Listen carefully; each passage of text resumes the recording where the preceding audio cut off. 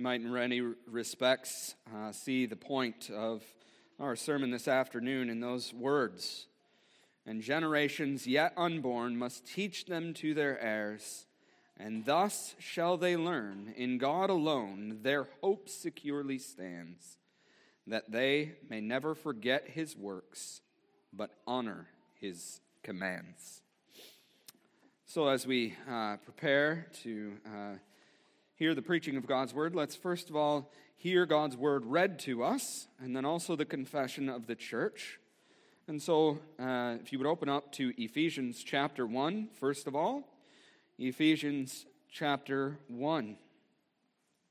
We'll just read the first 3 verses there, but then we'll turn over to chapter 5 and begin at verse 15, reading through chapter 6, verse 4. So let us now hear God's holy word. Paul, an apostle of Christ Jesus, by the will of God, to the saints who are at Ephesus and who are faithful in Christ Jesus. Grace to you and peace from God our Father and the Lord Jesus Christ. Blessed be the God and Father of our Lord Jesus Christ, who has blessed us with every spiritual blessing in the heavenly places in Christ. Please turn over to chapter 5, starting at verse 15. We have all these blessings in Christ, and therefore, be careful how you walk, not as unwise men, but as wise, making most of your time, because the days are evil. So understand then, do not be foolish, but understand, so then, do not be foolish, but understand what the will of the Lord is. And do not get drunk with wine, for that is dissipation, but be filled with the Spirit, speaking to one another in psalms and hymns and spiritual songs, singing and making melody with your heart to the Lord, always giving thanks for the things in the name of our Lord Jesus Christ to God, even the Father, and be subject to one another in the fear of Christ. Wives, be subject to your own husbands as to the Lord. For the husband is the head of the wife, as Christ also is the head of the church, he himself being the Savior of the body. But as the church is subject to Christ, so wives ought to be to their husbands in everything. Husbands ought to love your wives, just as Christ also loved the church and gave himself up for her, so that he might sanctify her, having cleansed her by the washing of the water with the word, that he might present to himself the church in all her glory, having no spot or wrinkle or any such thing, but that she would be holy and blameless. So husbands ought also to love their own wives as their own bodies. He who loves his own wife loves himself. For no one ever hated his own flesh, but nourishes and cherishes it, just as Christ also does the church, because we are members of his body. For this reason a man shall leave his father and mother and shall be joined to his wife, and the two shall become one flesh. This mystery is great, but I am speaking with reference to Christ and the church.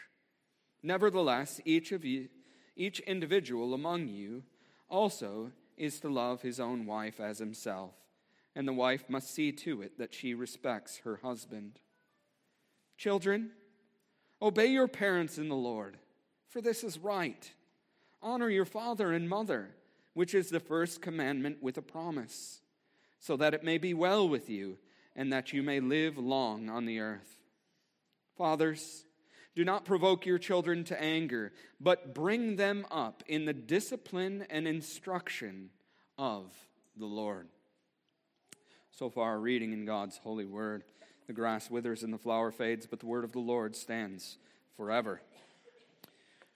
I also encourage you to turn to Lord's Day 27, again found in the Creeds and Confessions book underneath the seat in front of you, if you would like to follow along there. And I encourage you also to leave that open. We'll be referring to that.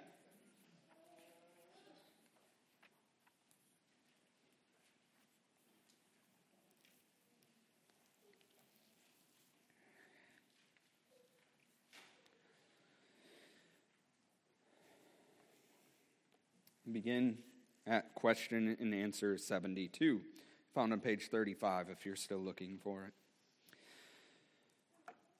Does this outward washing with water itself wash away sins? No. Only Jesus Christ's blood and Holy Spirit cleanse us from all sin. Why then does the Holy Spirit call baptism the washing of regeneration and the washing away of sins? God has good reason for these words. He wants to teach us that the blood and the Spirit of Christ wash away our sins, just as water washes away dirt from our bodies. But more important, he wants to assure us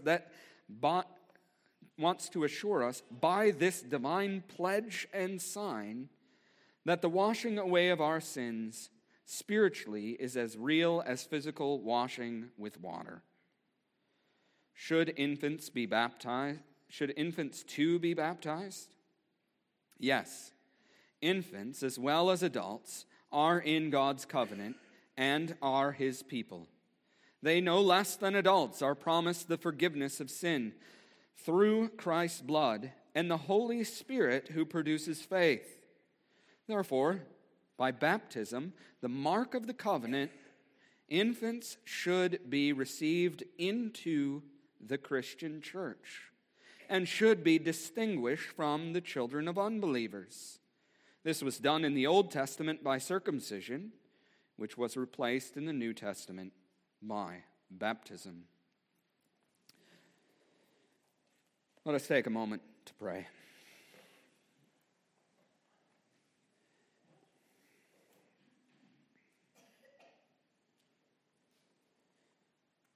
Gracious God and merciful Father, again we ask that your Holy Spirit would illumine us.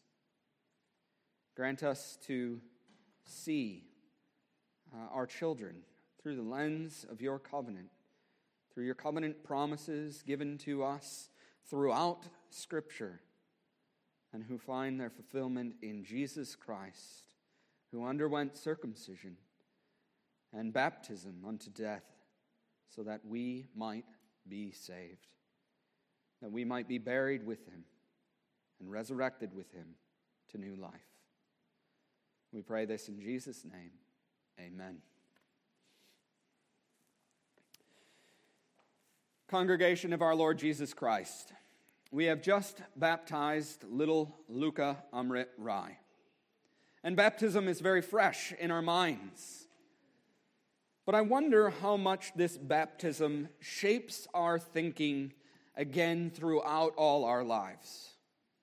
Just as we saw this morning, these things that we have seen displayed visibly before us ought to shape our thinking.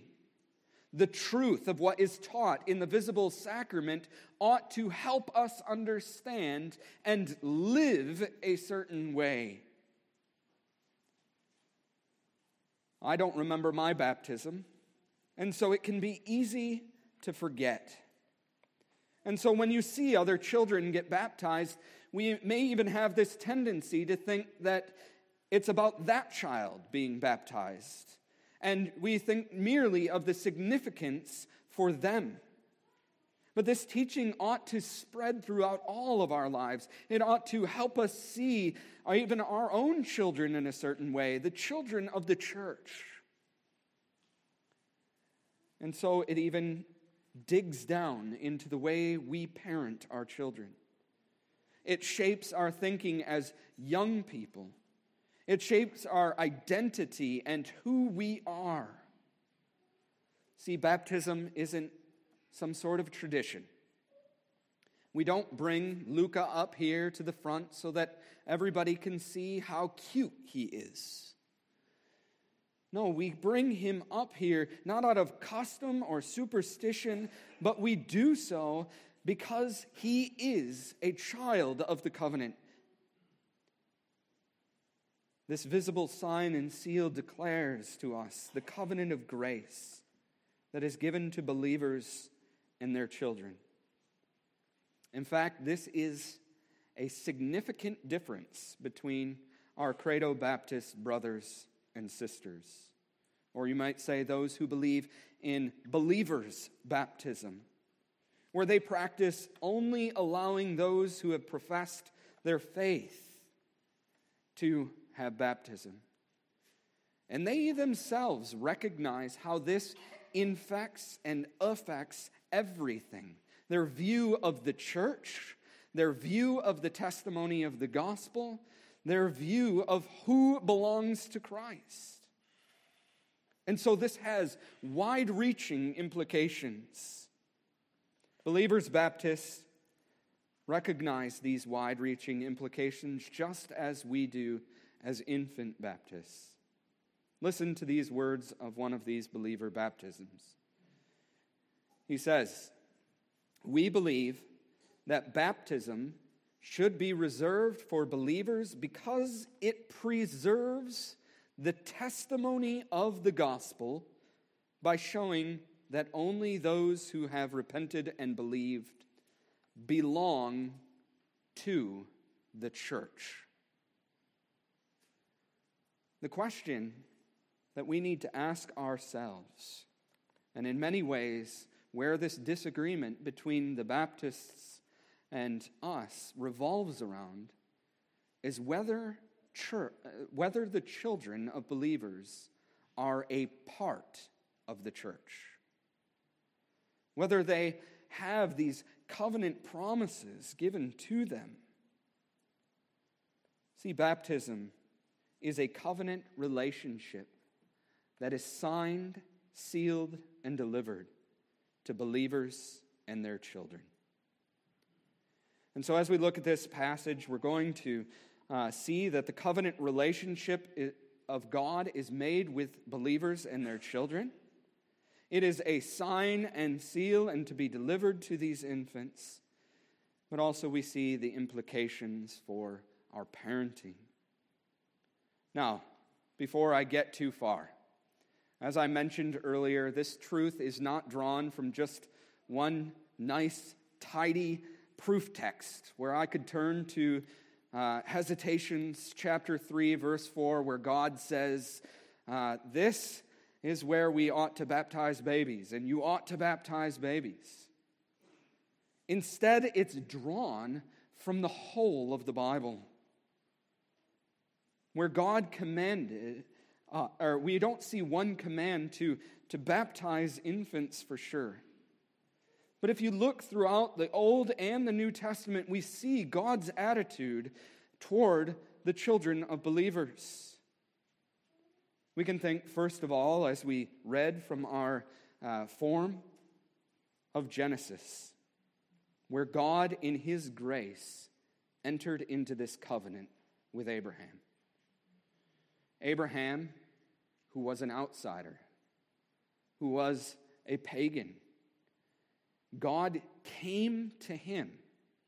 It came from above. God came to him and pulled him out, separated him from his kin, and entered into this covenant relationship with him. See, it wasn't initiated by Abraham, but it was by God. And He promised and said, I am going to be a God to you. I am going to be your God.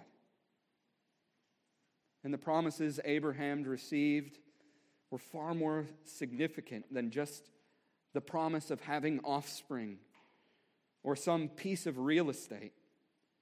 Abraham knew this, but God entered into this relationship with him and promised him that city that was not made by human hands, a heavenly one, a heavenly country. And he was not ashamed to be called his God. And he also said that these promises that he gave to him were not for him only, but also to his children, to his household, to his offspring. See, throughout the Bible, God promises to be a God to children who have been brought into the covenant with them.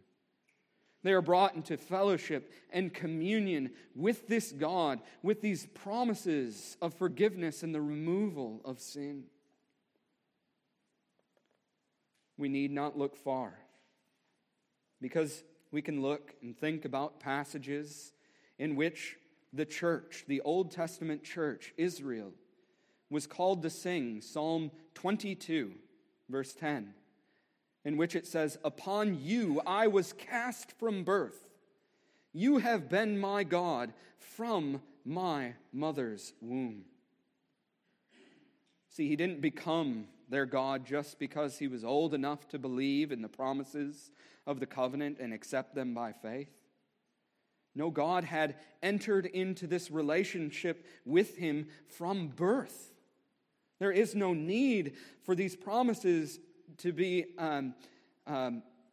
for us to come to God for these promises. God brings these promises to us. They are his covenant promise to us. Also, listen to these words from Ezekiel 16. God is rebuking the sinful practices, again, of his covenant people. He is angry with them because they are sacrificing their children to an idol, burning them alive. And so he calls them out as covenant breakers. But if you look there, you notice the language he is using concerning these children.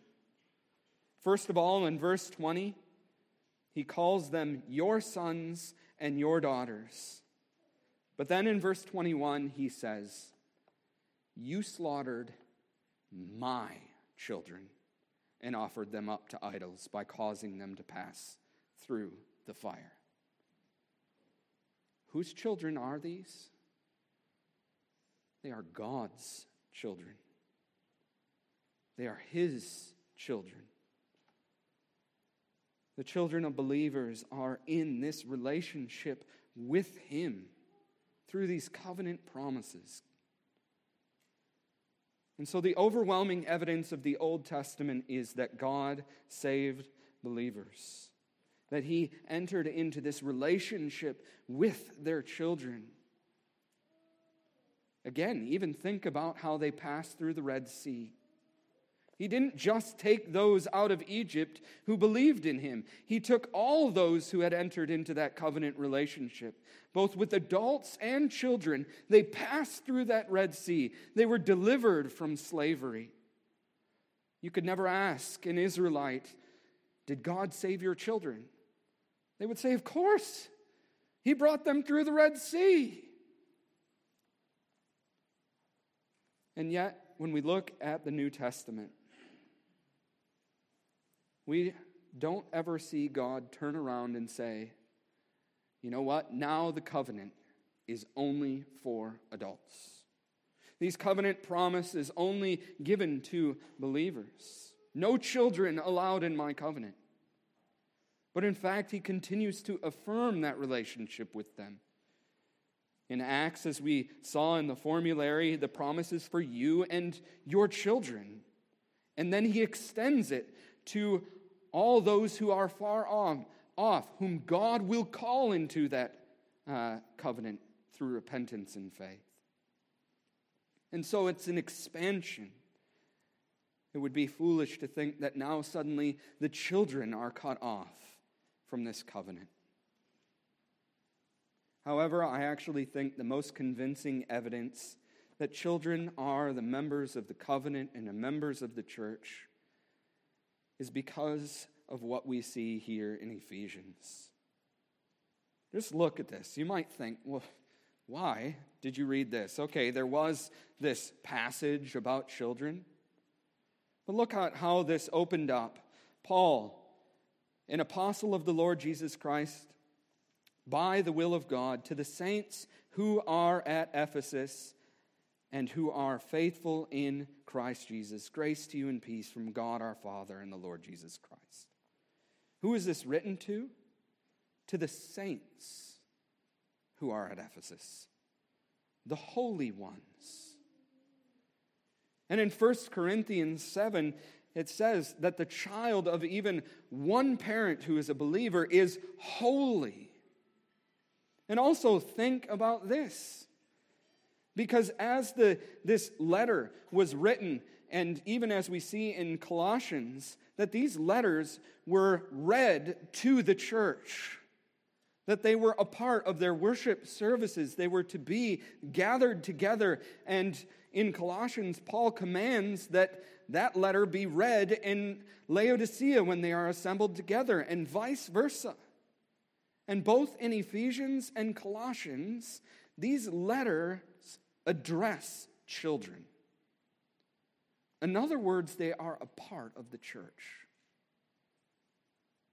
They are to be in the congregation, to be hearing the words of God delivered not only to their parents, but to them. He says, children, obey your parents.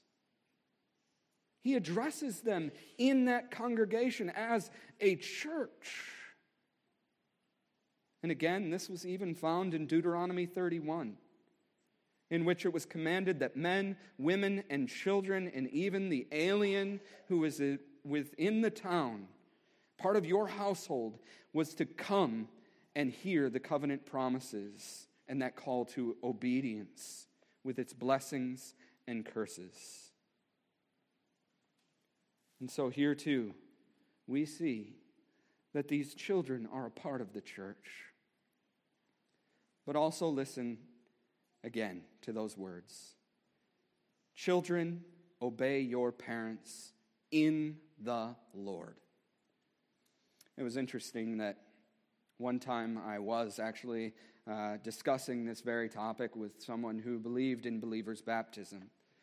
And he was challenging me and saying, how can you baptize anybody who's not a believer when by faith we are in Christ Jesus? That baptism is a sign of being united to Christ, being buried with him, being resurrected with him, being crucified with him. That's the sign of baptism. That it's a sign of membership to him, being a part in a relationship with him. Unfortunately, I never thought of this, but right here, children, obey your parents in the Lord. It is saying that the children already have a relationship in the Lord, and therefore God calls them to live in light of that relationship that he has with them. For these promises are for them. And so, beloved people of God, this relationship which God enters into not only with believers, but also with their children, gives them that right to the sign and seal of the promise. Some of you might have noticed that in my theme statement I talked about signed, sealed, and delivered. Now, some of you who maybe be old enough would recognize that song by Stevie Wonder, Signed, Sealed, and Delivered, where he's writing about this relationship and likens himself to have come, signed, sealed, and delivered, to come back into this relationship with them because he has failed and he wants to be entered back into this relationship with him. And so too, we see this relationship which has the sign and the seal, the pledge, the sign where we have that physical sign as it's water poured out as a washing away. And notice how our catechism puts it. It says, God has good reason for these words. He wants to teach us the blood and the Spirit of Christ wash away our sins, just as the water washes away dirt from our bodies. But more important, he wants to assure us by this divine pledge and sign that the washing away of our sins spiritually is as real as physical washing with water.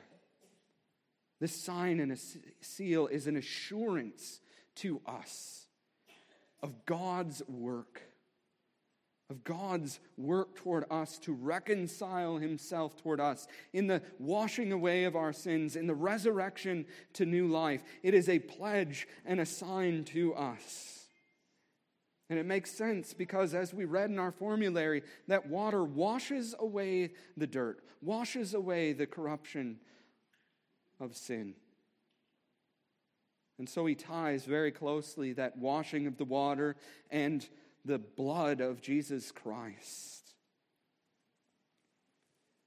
Now, we also recognize, as it says here, that this outward washing with water does not wash away sin. We ought not expect that this is something magical, that by little Luca being baptized, that suddenly he has become innocent because we merely have put this water on him. It doesn't guarantee the reality of what it is, of what it signifies. But even though this baptism, like a new birth and our physical birth, is a one-time event, it still needs to shape our thinking throughout our lives. It still needs to be a mark in which we need to see its benefits, as the Belgic Confession says. Baptism benefits us not only when the water is on us and when we receive it, but throughout our lives. One might liken the physical sign of baptism much like the ring that is given in marriage. Women may have other rings that they wear. They may have worn them before they were married. And yet, that one ring is a ring that was given with a vow, with a promise, with a pledge. And so that ring has a special significance. It isn't the marriage itself, but it is a symbol of their, and a sign of the vow that their husband made to them of the constant faithfulness and abiding love. With this ring, I thee wed. And so too, that relationship that God has entered into us can be a sure sign of God's promises to us, that we can trust and know that our children are a part of this church. They are members of the body of Christ. And so, children, you ought to remember your baptism. You ought to remember the baptism in those times in which you sin, knowing that He washes and restores and renews. You have no reason to doubt that salvation. Baptism ought to be a great assurance, young people, as you walk with the Lord, as a member of the church, and as an inheritor of the promises. And this is even shapes our very preaching in the sermons that we hear. Again, recently I was listening to a Baptist minister where I heard a sermon that was essentially telling people that if they never knew a day in which they were outside Christ, then they should doubt their salvation. Because that is what you once were. And so you cannot be one who does not know a day or a time and be able to say that I never knew a day in which I was not saved. Sometimes I wonder how he would respond to someone like John the Baptist that was filled with the Holy Spirit even from his mother's womb, or Jeremiah who had the very same promises to him. But this does not mean, however, that we presume everyone who is baptized is saved. For even Paul says that we judge those who are in the church, not those who are outside. We do not call those outside the church to sexual purity. We know that they can't have that. They don't know it. They don't want it because they are not members of Christ's body. And everyone needs to believe on the Lord Jesus Christ. And someone can reject these promises. They can ignore the promises. And that's why the author of Hebrews can say how much severe punishment do you think he will deserve, who has trampled underfoot the Son of God and has regarded as unclean the blood of the covenant by which he was sanctified, and has insulted the Spirit of grace? For we know him who has said, 'Vengeance is mine, I will repay.' And again, the Lord will judge his people. It is a terrifying thing to fall into the hands of a living God." And so, young people, baptism is more than just some outward sign. It comes with a requirement to believe on the promises of God. You cannot live your entire life sitting on the sidelines, not believing. And so Paul warns in Romans 11 that Israel, those covenant people who had the promises, were removed from the tree because of their unbelief. And he warns even the Gentiles who were brought in that you will be removed too if you do not believe. Or think of John 14, the vine that doesn't bear fruit. Because they are not abiding by faith in the vine, the Father prunes. So do not use baptism as some sort of crutch or a presumption, but as a call to faith, to believe. It is a means of grace to strengthen that faith, to grow that faith, to assure you of faith. But finally, let's look at those implications and applications for parenting. Let's look at how baptism shapes our thinking concerning the child-parent relationship. Again, from the believer's Baptist perspective, one writes, "Because biological childhood can never be transferred into spiritual childhood, we do not say to our children, 'Be a good Christian child.' Instead, we call them to repent and believe the gospel." But think about how Joshua approached this, where he said that he and his household will serve the Lord. And again, we see Paul calling these children to obey their parents in the Lord. Really, Baptist brothers and sisters then shouldn't even be able to teach their children to pray, "Our Father who art in heaven." Because what right do they have to call him our Father if they are not in that covenant of grace? Or sing, as we did together as a church, "Jesus loves me." They have no foundation in which to have their children call on God as a Father in heaven. And so we as parents, then, have good ground to teach them to live as believers, as children of God, as holy, because these are God's covenant children. They are His.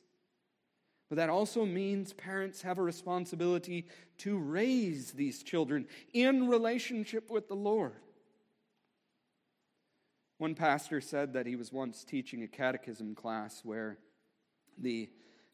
one of the students really wasn't doing the work. He was kind of goofing off in class and being a disturbance. And so he went to the parents and kind of said, you really ought to be encouraging this young man to do the work, to really look at these things. And the response of the parents was, well, we just don't want to cram it down their throat. And so on the one hand, we can probably say, well, of course, we ought not provoke our children to wrath. But we also do not treat them as the world treats their children.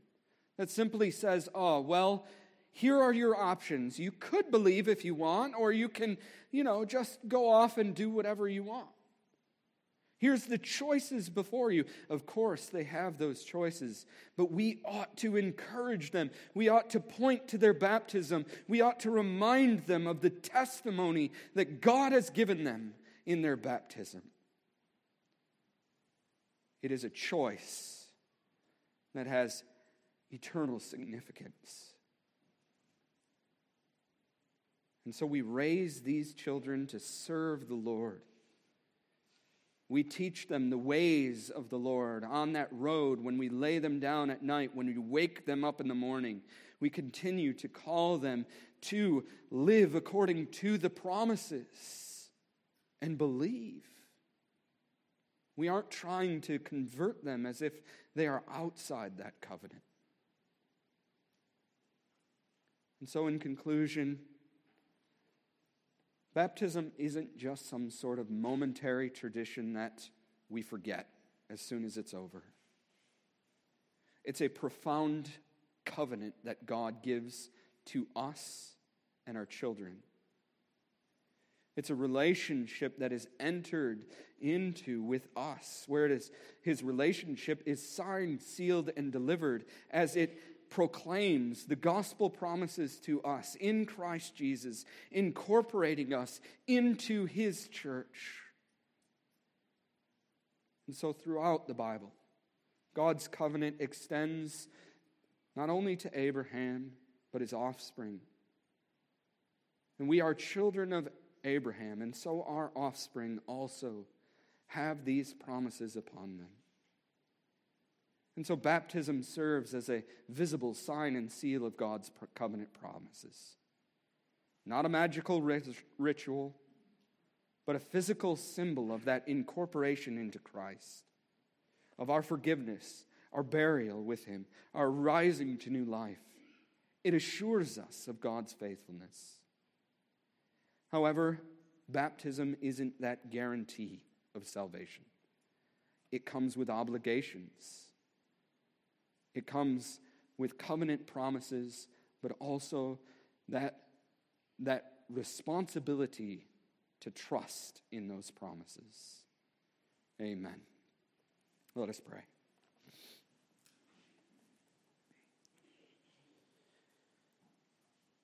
Lord, we ask that you would help us to not just merely put this baptism that we have witnessed out of our minds, but let it shape how we live. Let it shape us as it calls us to faithfulness and greater faith in him, in you, that we may be assured that you have truly washed away our sins in Christ Jesus. And we need not doubt your promises and your faithfulness in Christ Jesus. And we need not doubt our place and our children's place in the kingdom of God. But Lord, may this mark be one that impresses upon us throughout our entire lives. Amen. Let us now stand.